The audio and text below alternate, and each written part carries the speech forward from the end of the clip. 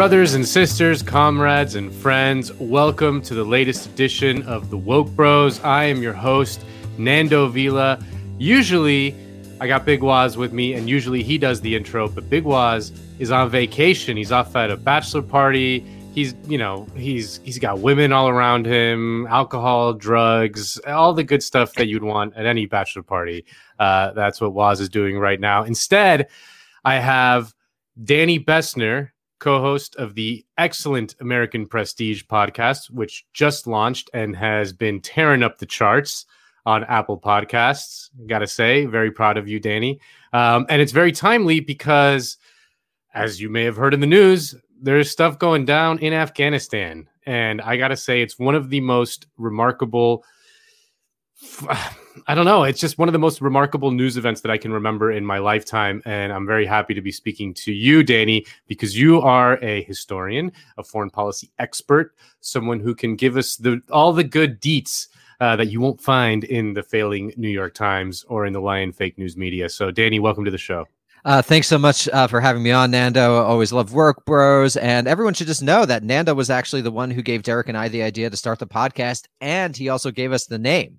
So Nando's really responsible for all of our lightning success. But yeah, if you want more foreign policy stuff and if you like our vibes, please just check out American Prestige. But Nando, very happy to be here. The vibes are high at American Prestige. The vibes are very, very high. And I'm glad I finally get the public recognition that I deserve for creating that show, for making you guys what you are today. The Svengali, the Lou Pearlman, if you will, behind the scenes. Exactly. Yeah. I mean, with the butt stuff, that was a package deal. So Danny, what is your just initial reaction for someone who's kind of seen the headlines? We pulled out of Afghanistan and the Taliban took over. What is your reaction to someone who's just been kind of following the headlines, but may not have gone deep yet? So I think the most important thing to realize, and if you take nothing away from this conversation, take away only this, which is that the U.S. government has been lying to its citizenry for years and years.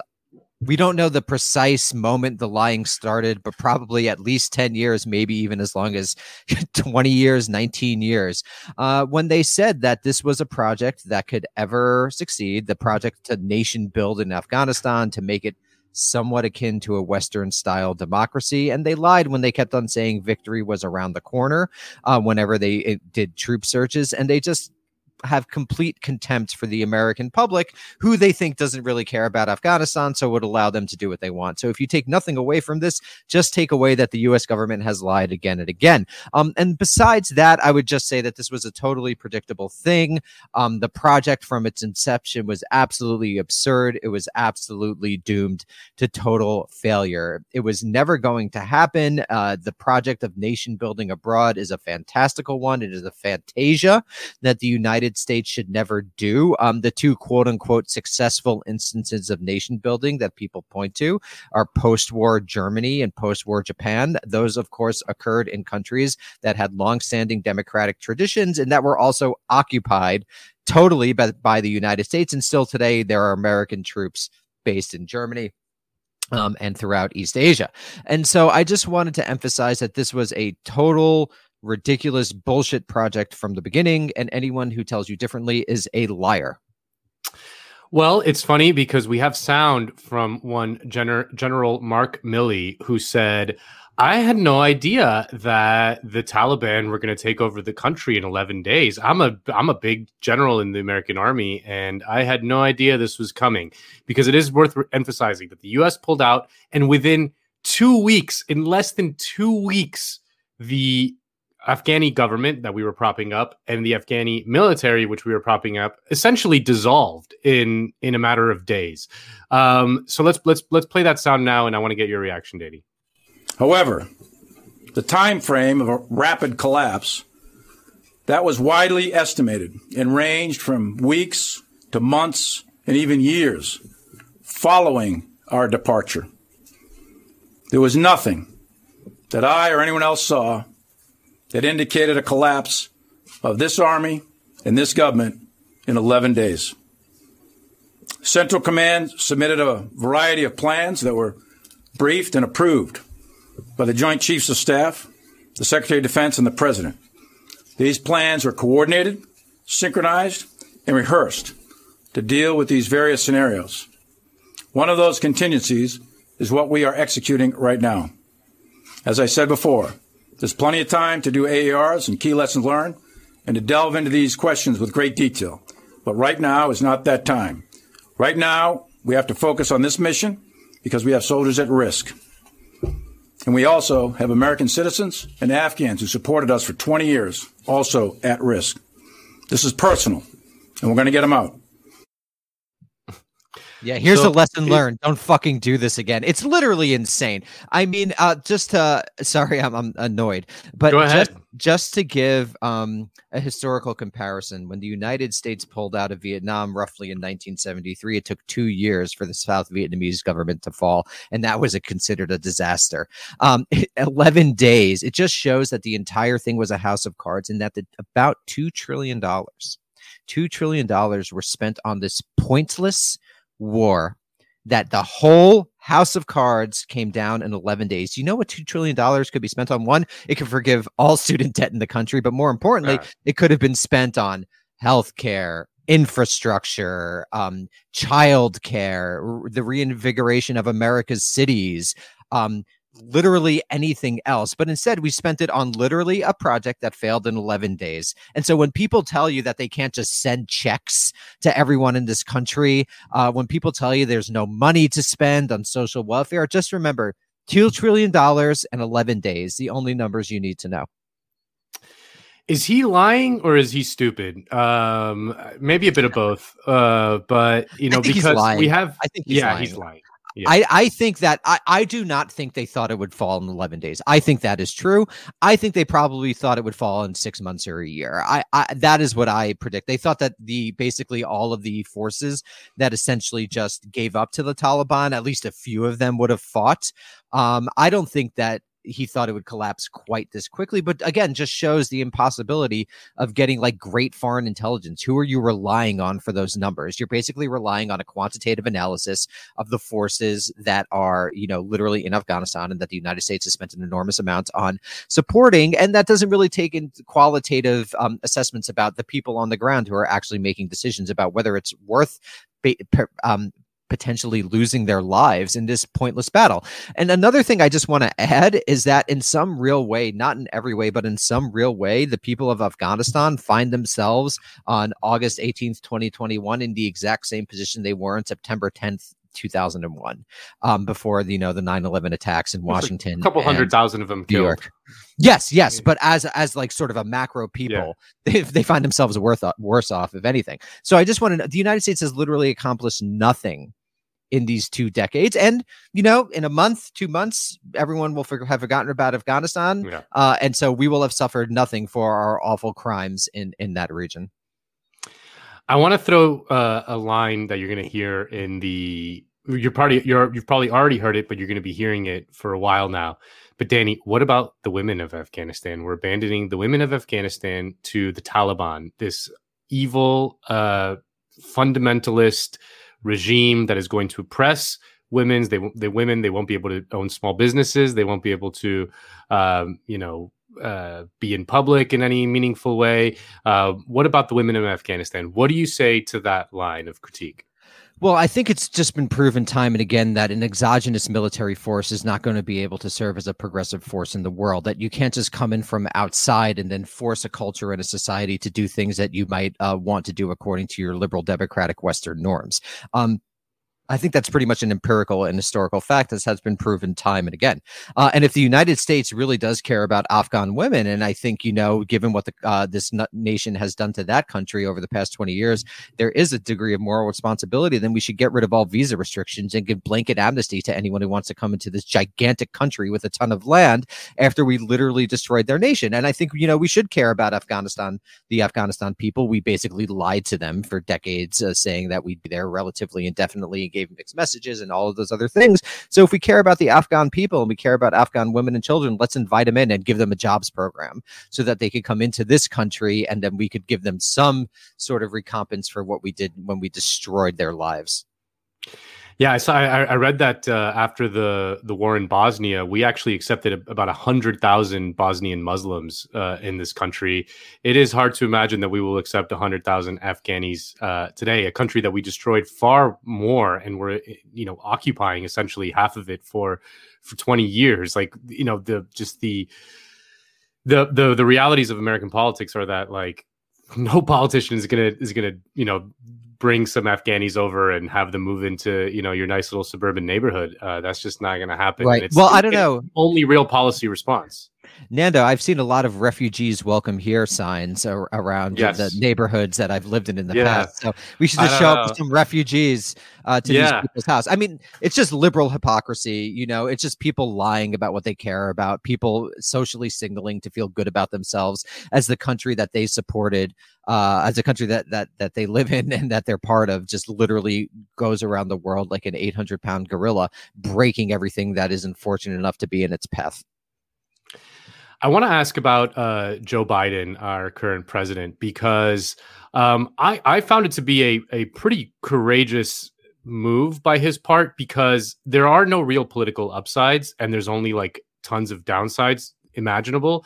The cost of staying in Afghanistan politically is basically zero. I mean, I've seen a lot of people say like, oh, the majority of the American people support withdrawal. And that's probably true. If you ask someone like, should we still be in Afghanistan? They'll probably be like, no, I can't believe I didn't even realize that we were still there, but we should be out of there. But no one was organizing against it. No one really cared that much. So it's not like there's this huge political upside to it. And we're already seeing the furious pushback from figures in the media, many of whom are very close to, NatSec types and things like that. And to his credit, Joe Biden, in his speech after all this is going down, he stayed pretty aggressively opposed to all that stuff. He's like, no, we're just going to pull out. So let's hear a bit of that speech, and then I'll get your thoughts on Uncle Joe Biden. I'm now the fourth American president to preside over war in Afghanistan. 2 Democrats and 2 Republicans. I will not pass this responsibility on to a 5th president. I will not mislead the American people by claiming that just a little more time in Afghanistan will make all the difference. Nor will I shrink from my share of responsibility for where we are today and how we must move forward from here. I am President of the United States of America, and the buck stops with me. I think this is the joke. This is based Biden, right? I think like this isn't actually a total surprise. If you read about the internal deliberations in the Obama administration, Biden was actually always kind of skeptical about Afghanistan. And I think it'll take a little bit more analytical work to figure out why specifically. I mean, he did come of political age during and after Vietnam. He's someone who definitely thinks more in great power rather than counterterrorism terms. He's really not a product of sort of the counter-terrorist revolution of the post 9/11 period. And I do think that there is potentially some political gain to be had from this. If you think about one of the reasons that Trump was able to get such purchase on the GOP was that he was one of the people who really criticized the Iraq war, went after Jeb Bush, I believe, if I'm remembering that correctly. Yeah. Your brother lied and people died. Exactly. Incredible line. So this isn't like the most, I think we should also be careful not to exaggerate the bravery of this stand. It's not like Afghanistan is a particularly popular issue amongst the American public. It is a popular issue amongst the foreign policy establishment. And it will be interesting. They have power. They have they have much power. So this will be interesting to see if this indicates a general turn against a bunch of the fundamental assumptions about American might in the world, that the United States should govern the world and that it should do so through overwhelming military power and the strength of the U.S. dollar. I have my doubts. I think this is just Biden ending like the literal longest war in American history. So let's be careful not to overstate. Yeah, I'm not. I'm just when the CIA assassinates him, then you'll come back on the show and you'll recant. I'll do a mea culpa. Yeah, when the CIA, poisons his milkshake or whatever, and they off another president, then yeah, you'll have to eat your words. I will eat my words. If the CIA assassinates Joe Biden, I will absolutely be happy to eat my words. I don't think that'll happen.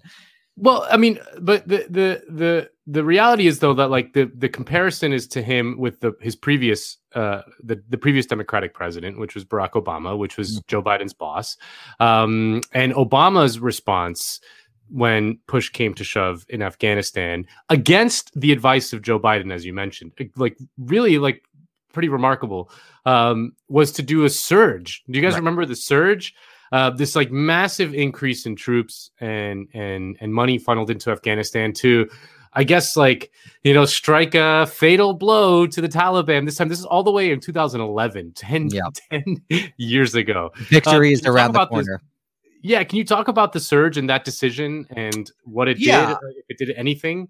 I think it's important to understand that when you're looking at how the military reacts to foreign policy and strategic choices, the military is actually often reticent to get involved in a conflict. But once it's involved in a conflict, it's incredibly reticent to leave without accomplishing the mission. So basically, throughout Iraq and Afghanistan, you get a lot of people on the military and hawkish side, both within the military and in the civilian leadership, arguing that we need more troops and we need to basically surge. And I guess for all intents and purposes, that's not wrong. If you put 400,000 American troops in Afghanistan and just station them there indefinitely, maybe in 100 years, that would, result in a different sort of society. But it just pays absolutely no attention to the actual politics of what exists in the United States and what is theoretically a democratic country. And what's been the trend since 1973 is really not to fight large boots on the ground wars. And even if you look at Iraq and Afghanistan and you look at a number of Americans who were killed or wounded, it pales in comparison to Vietnam or Korea or World War II, right? Those were really mass wars. So I think you basically had an argument amongst the military brass and amongst hawkish civilians for ever increasing numbers of troops that was politically impossible. That would just never have happened, because the only reason the United States is able to maintain its empire is because it's a light footprint, relatively speaking, empire. And so I think that you have this like fantasy that enough troops would just end the thing overnight, but it was just always ridiculous. And people were saying it was ridiculous at the time. And history has shown time and again, most recently in Vietnam for the United States, that that's just an impossibility. So again, it's just lies, and more lies to do nothing but make defense contractors rich and allow for the global heroin trade to continue unabated. Explain what you mean about the heroin trade, because I think that'll take some viewers and listeners by surprise. What is the role of heroin in the Afghanistan war? Right. So again, I'm not an expert, but my understanding of this Shut up.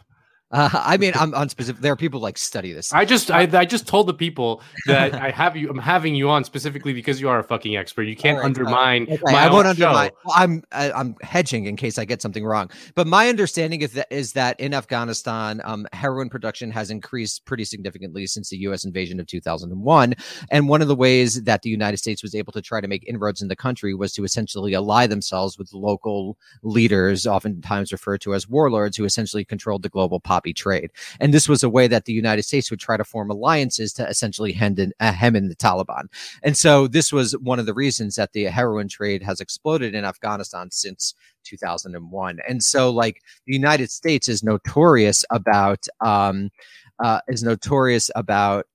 essentially allying with less than savory figures on the ground if it played into their larger strategic purposes. And I believe at one point Hamid Karzai's brother was involved very significantly in the global heroin trade, and the U.S. was obviously behind them.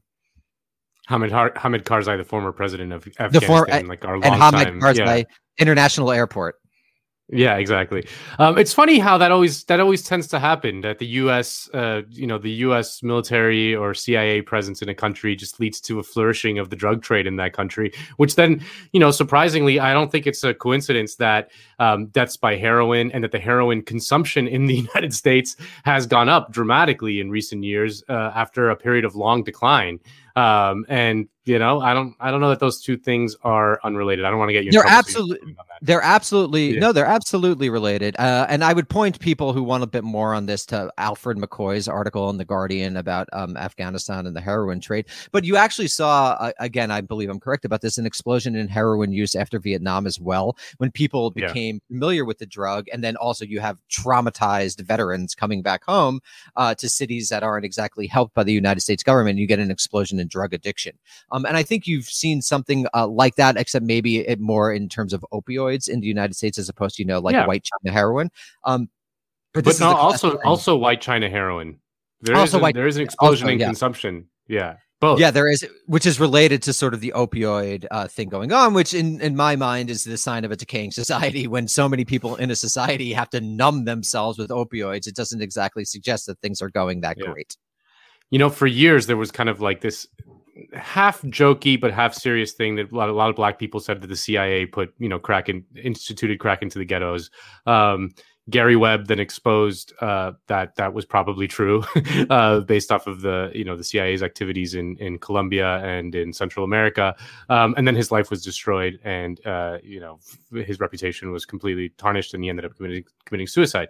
But so like this kind of thing has happened in the past. The exact mechanisms we'll never really understand and know really well, but the big picture understanding is one. But you mentioned, or I want to go back to 2001, specifically September 12th, 2001, the day after 9/11, right? 9/11 in many ways changed the world in dramatically. I mean, it's hard to overstate how many things changed after 9/11. And in the wake of 9/11, Corey Robin just tweeted out, and people got very mad at him, that, the Afghanistan war was supported by like 90% of the American public. And then, people got mad at him because they were like, I was like 12 years old when that happened. I had nothing to do with that. And it's like, what the point he was trying to make was that like, hello, listener. Guess who's back? It's me, Anthony Mays, your favorite butcher turned podcast producer. And I'm here to talk to you about ButcherBox. ButcherBox is the most convenient way to get high quality meat and seafood that you can trust delivered straight to your doorstep. Free shipping, vacuum sealed packaging. It's ready to go right then. It's ready to pop in the freezer. You get exclusive member deals and a variety of high quality cuts at an amazing value. Going to the grocery store can be a huge pain. You're usually in a rush at an inconvenient time. You're waiting in line at the meat counter. You're taking a number. Maybe this place doesn't have a number. You're jostling with fellow customers. You're trying to get that ribeye that you want or that nice piece of salmon. Maybe the butcher that you're dealing with has a bad attitude or something. I don't know. That was never me, I promise. But maybe it happens. ButcherBox takes all of that out of the picture. You are always prepared with meat and seafood in the freezer, and you're not going to find quality for this price anywhere else other than ButcherBox. So sign up at butcherbox.com/dings, DINGS, and get our special deal. ButcherBox is offering our listeners a free for a year offer plus an additional $20 off. You can choose salmon, chicken breast, or steak tips free in every order for a year. Sign up today at butcherbox.com/dings and use code DINGS, DINGS, to choose your free for a year offer plus get $20 off your first order. Such an event created such a bloodthirsty response from basically everyone in the society, even people who were formerly like associated with the left, who would consider allies, jumped on board dramatically. There was a few dissenting voices like Noam Chomsky, Tariq Ali, all of whom were just Susan Sontag. They were just completely tarnished as like these kind of insane people. The only member of Congress to vote against the Afghanistan war was Barbara Lee. She used the argument that it was just a blanket kind of blank check to do any war anywhere. She was right about that with the AUMF. So can you talk about those heady days of September 2001 after 9/11? When our instinct was like, we got to do something. We got to do something about this. Someone's got to pay. And then we chose Afghanistan. And then we invaded that country and we were there for 20 years. So what should we what should we have done, and how should we have thought about things in those days, especially, say we were a leftist, in those days, like how do we push back against that bloodthirst that comes out of a traumatic event like 9/11? Sure. So I think you're right. There's that initial response, which is just anger and hatred, which comes oftentimes after some dramatic event like 9/11. But I think you have to understand the response in a larger history, because if you think about the United States' national security and foreign policy state that's been developing since World War II, it's been operating according to a bunch of different logics. So during the Cold War, which lasted from roughly 1947 to 1989, the United States had in the Soviet Union a potential, or it was perceived, I think incorrectly, but it was perceived as an existential threat, and fighting communism provided the reason for the U.S. state to be in the world. This was what the U.S. state did. After the collapse of the end of the Cold War between 89 and 91, and then finally the end of the Soviet Union in December 1991, the United States' empire was left adrift, right? Because you don't have an enemy. But there's all these institutions within the government, like the National Security Council, the Department of Defense, the National Security Agency, that were built to fight the Cold War. And all those people who work for those institutions, want a living. They believe certain things about the world. Most importantly, they believe that the United States should govern it. And then you have, a panoply of other interests, what people often refer to as the military-industrial complex, which is literally the defense contractors that make weapons. And essentially their major contractor is the U.S.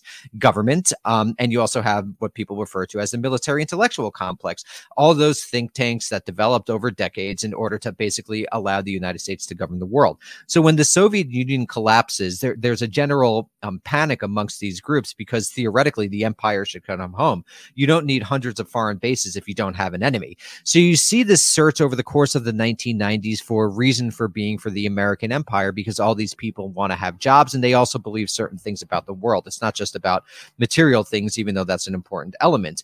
So particularly in the 90s, you have the search, America's going to go around the world and end genocide. After the failure to respond in Rwanda and initially in Bosnia, in the middle 1990s to the late 1990s, the United States becomes a defender of sort of liberal principles. But what 9/11 did, it provided a really significant reason for being for all of these institutions and structures and people that I just talked about. So what you want happening is the identification of so-called radical Islam, also referred to as sort of generic jihadism, referred to as on the right as Islamofascism. You get the identification of that stream of being, those movements, as being analogous to the Soviet Union in their potential to destroy the United States, which was absolutely absurd. So what you see happening in the days after September 11th is the projection of structures and ideas and frameworks that were created to deal with the Soviet Union being put on to so-called radical Islam. And Afghanistan becomes an initial site, the initial identification of the enemy, because that's where Osama bin Laden and Al-Qaeda and elements of Al-Qaeda had been under protection from the Taliban. But you really see the importance of the need for an enemy by the fact that very soon after the United States topples the Taliban government, it begins to shift its attentions to Iraq. So much so that in the immediate hours after 9/11, it appears that a lot of people in the Bush administration were already talking about invading Iraq. So Afghanistan initially becomes a sideshow to the Iraq war. But interestingly enough, Afghanistan becomes identified as like the smart war, and Iraq is identified. The famous Obama speech in 2002. Obama was not an anti-war candidate. Obama says he was against dumb wars, but in favor of smart wars. He was against dumb wars like Iraq, and he implied in the speech smart wars like Afghanistan. So Afghanistan becomes sort of like this just war thing where like they attacked us, so we were able to legitimately attack them, but very quickly becomes a ridiculous project of nation building that literally just becomes a money laundering site to make defense contractors rich. And I just, I mean, it gets pointed out a lot, and it's become kind of a cliche, but like something like 18 of the 21 hijackers were in 9/11 were from Saudi Arabia. Osama bin Laden himself was from Saudi Arabia. The role of Saudis in 9/11 was redacted from the 9/11 report for many, many years. The efforts of Senator Bob Graham from my home state of Florida, working with the 9/11 families over years to get that unredacted. And then we saw that the role of elements of the Saudi state in 9/11 was far greater than was told to the American public. Whereas the Taliban, the government in Afghanistan that we spent 20 years fighting and toppling and then fighting, their role was like they quote unquote harbored these people. And like, I get that obviously that's, we don't want governments to do that. We don't want governments to do that, but it just seems like the real enemy of 9/11 was suppressed, and they found this other thing that no one cared about, that was an easy kind of target in the Taliban, and let's just take out those guys. And there's really a bloodthirst. It's hard to express to people who weren't conscious back then, but there was an incredible bloodlust. It's crazy. Yeah, in the United States, particularly in the months after 9/11. I mean, if you go back to see what some people were saying, just frankly racist stuff, about Islam, about Arabs, and this was something that was really a bipartisan thing. There was an article going around Twitter, Nando, I'm not sure if you saw it, of like good lefties in good standing, I'm not going to name any names, who are pretty vicious about, how the United States would respond to 9/11. People could look it up if they want. And so I think that it's hard to underestimate the immediate bloodthirstiness. So what you get to create a 20-year quagmire like Afghanistan are those larger structural forces I was talking about, but they need to be animated by some sort of event. And that event was 9/11 and the fact that the Taliban had Osama bin Laden in Afghanistan. And the thing I tell people when they say things like, oh, but what about the Afghani women? And, what about bad thing X that's happening in the world? I always say that the response, there's always this impulse as Americans, because we are, the empire and whatever, is that, oh, well, we can do something about it. We can do something. There's something that we should be able to do to stop it. And, the only option ever on the table is some sort of military intervention. And what I tell people is like, you go to war with the war machine that you got. You can't create a theoretical humane war machine in your head to then fight a theoretical war. Like, you got to deal in the real world with the war machine that you have. And you have to look at the actions and the effects of U.S. military intervention in all parts of the world and see what actually goes down. And I want to read from a piece that came out in this week in the Daily Poster, which took some confessions, essentially, or just a confessional from several veterans who were in Afghanistan. And one of them was this guy named Andrew Carell. And he was in Afghanistan from 2010 to 2011. And he was like, he's quoted in the piece saying, "I saw civilians blown up.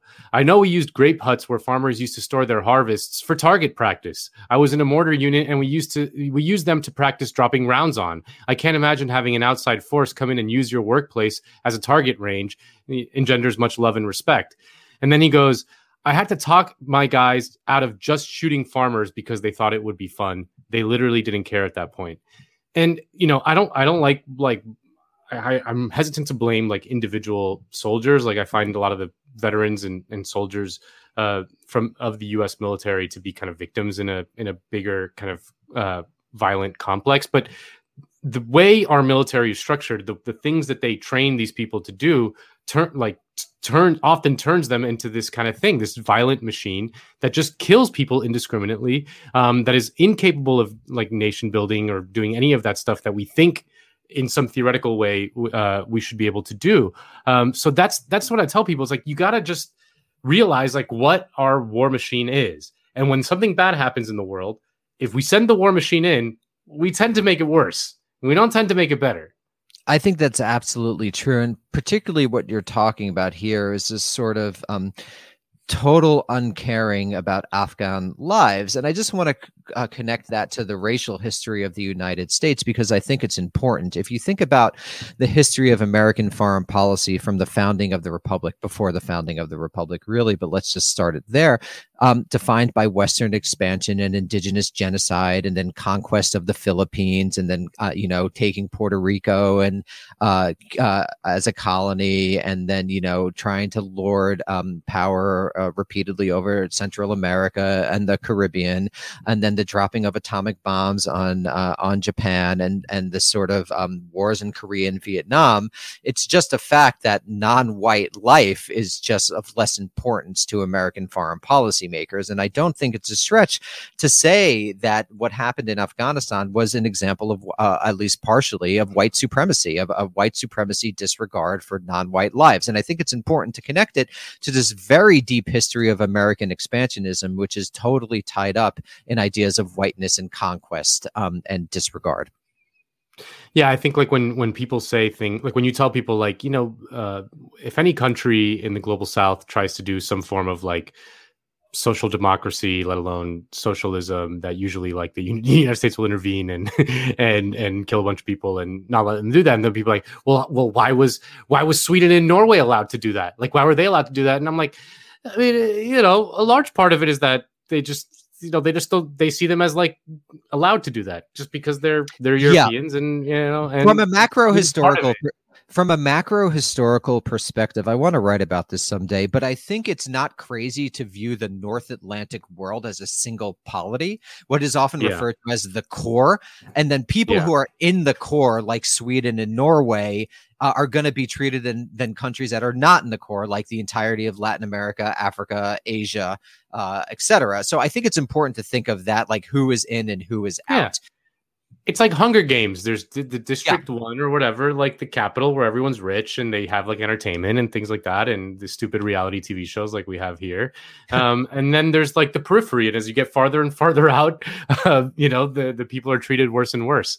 I mean, it's a stupid pop culture example, but they do a pretty good job of explaining just how empire works. Like when you're in the capital, I mean, the Roman Empire was the same. Like if you were in the capital of Rome, you were fine. And the further out you got, the more savage the occupation tended to be, and there's just very quickly, quickly, there's a very good thinker named Emanuel Wallerstein who's developed an idea called world systems theory, which kind of explains this. And there's a little book, I think it's called Introduction to World Systems Theory. It's very short. So if you're interested in thinking in those terms, I would check that out. Great. Emanuel Wallerstein. The listeners are going to head to their local library and pull that book out immediately. And so, from a big picture, let's take a step back away from Afghanistan. Well, actually, let's stay in Afghanistan for a second. One of the things that's also hard for Americans to understand is that there are bad regimes in the world who are nevertheless have some social base, some legitimate social legitimacy in their own country, and maintain a degree of stability in the country. And I think like the classic example to me is Iraq with Saddam Hussein. I don't think, Saddam Hussein was not a good guy, and the regime wasn't like a regime that I would want to live in.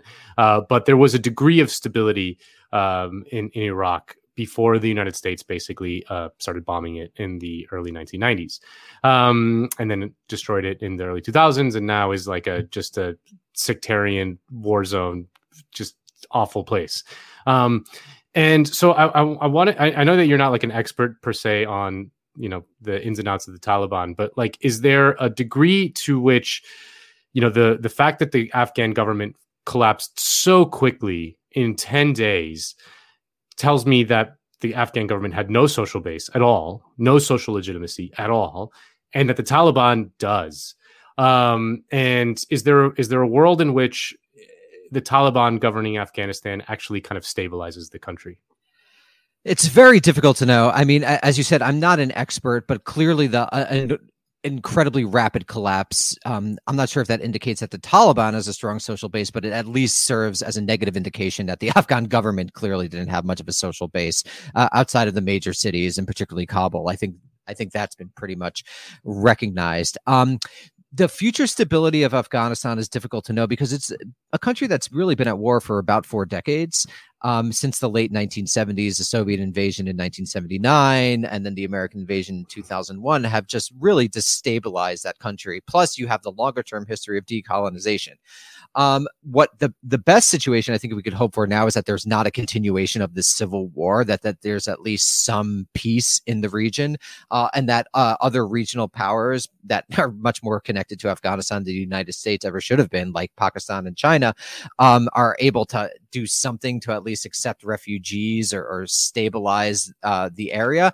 I think it's going to be difficult, given that foreign powers have distorted organic developments in Afghanistan for so long, for there to be any prospects of immediate peace or social stability. I hope I'm wrong, but it looks like an uphill battle, to say the least. All right, now stepping back, what next? What do we need to dismantle? What war do we need to pull out of next? Like, what's the next move if you were God Emperor Biden? What are we doing? If I was God Emperor Biden, I mean, I think the thing to focus on is really the whole structure of the thing, the military bases, the 750 military bases, the enormous defense budget, and that. It's easy to get lost in sort of these specific instances, and we should care about Afghanistan, what's going on. I'm not saying that, but if we really want to, stop things like this from happening in the future, the United States shouldn't have 750 military bases abroad. The United States shouldn't have a gigantic defense budget. The United States shouldn't organize its political economy around military industrial and the military intellectual complexes. So I think we need to always be careful to keep our eyes on the prize, and that prize is ultimately structural. And without structural transformation, I'm not saying we're doomed to have another Afghanistan, but it's certainly leads us down that road. Yeah, the next big bad is China. That's the one that they're right. That's the one that they're preparing us for. They're telling us about the Uyghurs. I'm sure it's bad. Like, don't get me wrong. Like, I lived in China. I'm not like, it's not like the government's not. The CCP is not like a friend of American liberty. That is just no a fact. And they have different, but also, like, they're just going to tell us that, and we're going to think, man, that's really bad. It's really bad. Someone must do something about it. Like, we need to do something about it, and you just got to resist that urge. And that's also so cynical, because no one in the American foreign policy establishment thinks there could be anything done about the Uyghur. No one wants a hot war with China. It's literally just to stoke xenophobia at home. Yeah. So, I mean, like, I do think that we also need to be careful not to say the Uyghur thing is made up. Everything that I know about it, no. I'm not an expert. It's definitely happening, and it's definitely what one could consider, from my understanding, a crime against humanity. But it's also, we have to be wary about being cynically deployed to start a new Cold War with China, when, if anything, for the sake of humanity, in terms of climate, we need to cooperate with China, and we need to make sure that there's not more wars in the world, which there are going to be due to climate change. Yeah. Ross Barkan tweeted out that Joe Biden is quickly, I don't want to overstate, like you said, the Joe Biden's courage in this, but that Ross Barkan tweeted out that Joe Biden has quickly become the best president in his lifetime. It's obviously an impossibly low bar, and I was thinking, like, you and I are both born in the Reagan years. Let's rank them, baby. Let's rank the presidents. I think I have the ranking in my head of what I would consider. Okay, so we're ranking presidents since Reagan. Okay, I'm gonna go from bottom to top. Okay, I'm gonna go from the worst to the least worst. Okay. I think the worst was Bush. 100%, no question. Okay, I think the second worst was Reagan. Agreed, 100%, no question. Agreed. In terms of negative effects on the world. The third worst was Trump. Oh, no, Obama. I would say Obama. You think Obama was the worst president? Because Obama institutionalized the war on terror apparatus and institutionalized capitalism. Trump didn't do enough. Well, I guess so. I still think Bill Clinton is worse than Obama, though. Oh, okay, that's a good. Okay, so basically that comes. Okay, so this is the question. These are Obama's two biggest. We agree on Bush and Reagan are the two worst, right? And then the question is, who's next? Right. So Obama, the two big things are he institutionalizes the war on terror. That's a gigantic crime, and his response to 2008 is to bail out Wall Street and not Main Street, when he could have really redone the American political economy. Clinton is obviously an awful person individually. I mean, obviously a rapacious person. And I think he also just abided by the norms of the Reaganite state. So, well, that's what I mean. But I think it was the death knell. Clinton institutionalized the lack of opposition to neoliberalism from the left. Right, from the sort of nominal left-wing party. There were sort of still New Deal Democrats lying around, and there was still sort of an echo of that. And Clinton basically killed that. And did NAFTA, cut welfare, doubling extreme poverty in this country, lays the seeds for the war in Iraq with like the Iraq Liberation Act of like 98. So I'd say Obama and Bush are Obama and Clinton are kind of tied. They're tied. So I think better than both of them. Well, I think Trump's an awful person. But so what did Trump do? Trump ramped up the drone war. That's terrible. He dropped the Moab on Afghanistan. Remember that? The mother of all I think it was Syria, right? Was it Afghanistan? No, in Afghanistan. So right after. Okay. Yeah. So the mother of all bombs, right? And so mother of all bombs. What sicko in Raytheon or whatever is like, you know what? We're gonna make the mother of all bombs, and we're gonna call it the mother of all bombs. Yeah. I think so. Right. It was right after the Syrian attack. That's why I confused it on ISIS. So Trump's crimes are the awful detention centers, right, which had precedence in basically every administration for the previous 2 decades. The increase of the drone wars, the pointless sort of like tariff war with China. So it depends basically how people listening to this weigh that against what we just said Obama and Clinton did. And I think in like world historical importance, probably in terms of causal effect, Clinton and Obama had the worst, more of a bad effect on the world. But I think Trump comes right following closely is Trump. And then the second best president is H.W. Bush. Even though the Gulf War is not great, the Gulf War, I think, sets the stage for a lot of what comes after.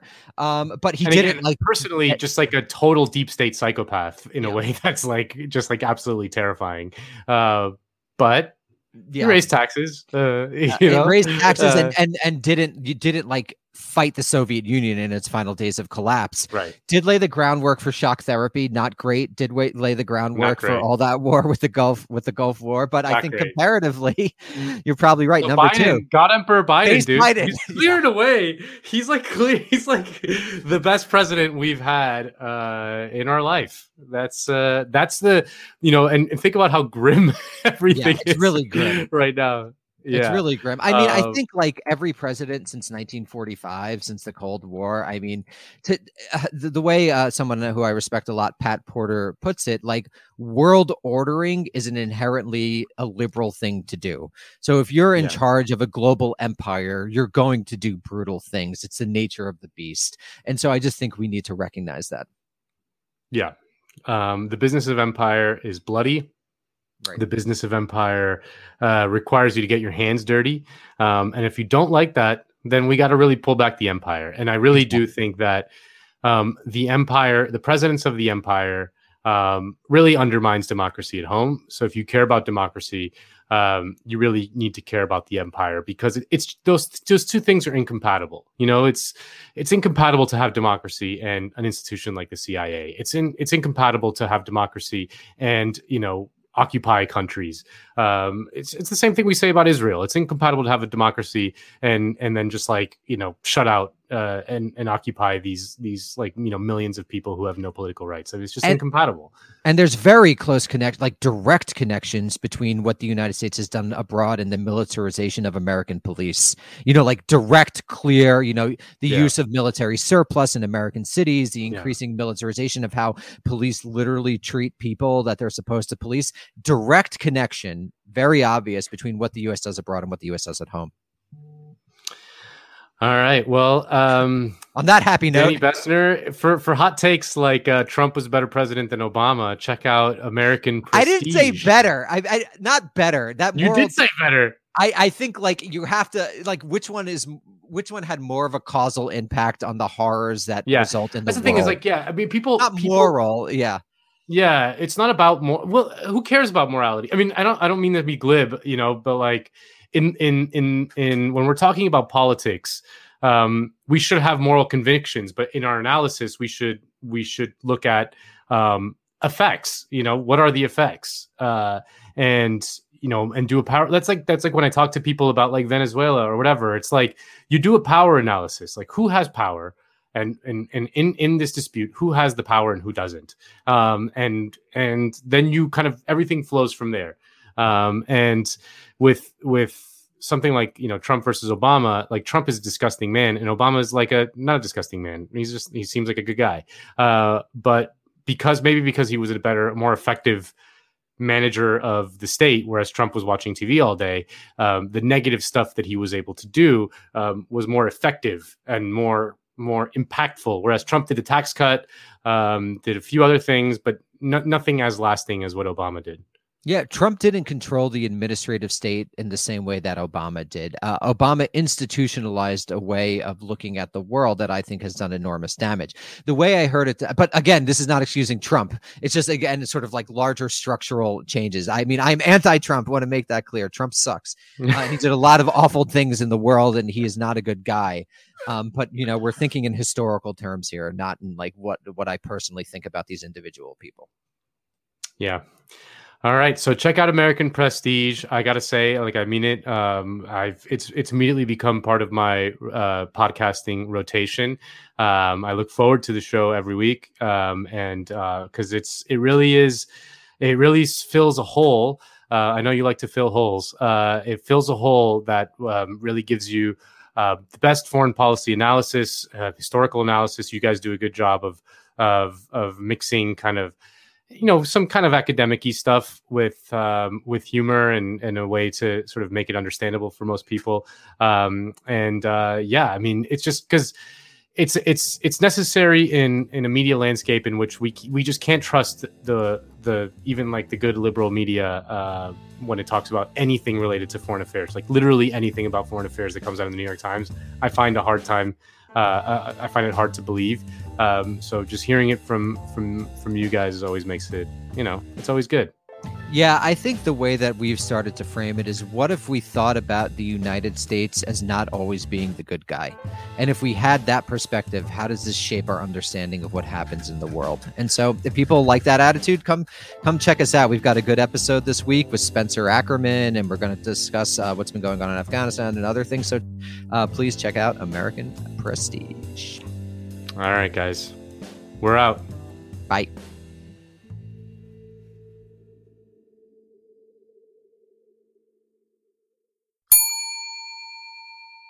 Our kids have said to us since we moved to Minnesota, we are far more active than we've ever been anywhere else we've ever lived. Moving to Minnesota opened up a lot of doors for us. Just this overall sense of community, of values that, Minnesotans have. It's a real accepting, loving community, especially with 2 young kids. See what makes Minnesota the star of the North. New residents share why they love calling it home at exploreminnesota.com/live. Our kids have said to us since we moved to Minnesota, we are far more active than we've ever been anywhere else we've ever lived. Moving to Minnesota opened up a lot of doors for us. Just this overall sense of community, of values that, Minnesotans have. It's a real accepting, loving community, especially with 2 young kids. See what makes Minnesota the star of the North. New residents share why they love calling it home at exploreminnesota.com/live. Our kids have said to us since we moved to Minnesota, we are far more active than we've ever been anywhere else we've ever lived.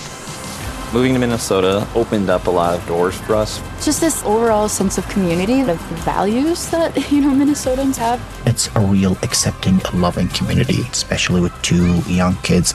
See what makes Minnesota the star of the North. New residents share why they love calling it home at exploreminnesota.com/live. Our kids have said to us since we moved to Minnesota, we are far more active than we've ever been anywhere else we've ever lived. Moving to Minnesota opened up a lot of doors for us. Just this overall sense of community, of values that, Minnesotans have. It's a real accepting, loving community, especially with 2 young kids. See what makes Minnesota the star of the North. New residents share why they love calling it home at exploreminnesota.com/live.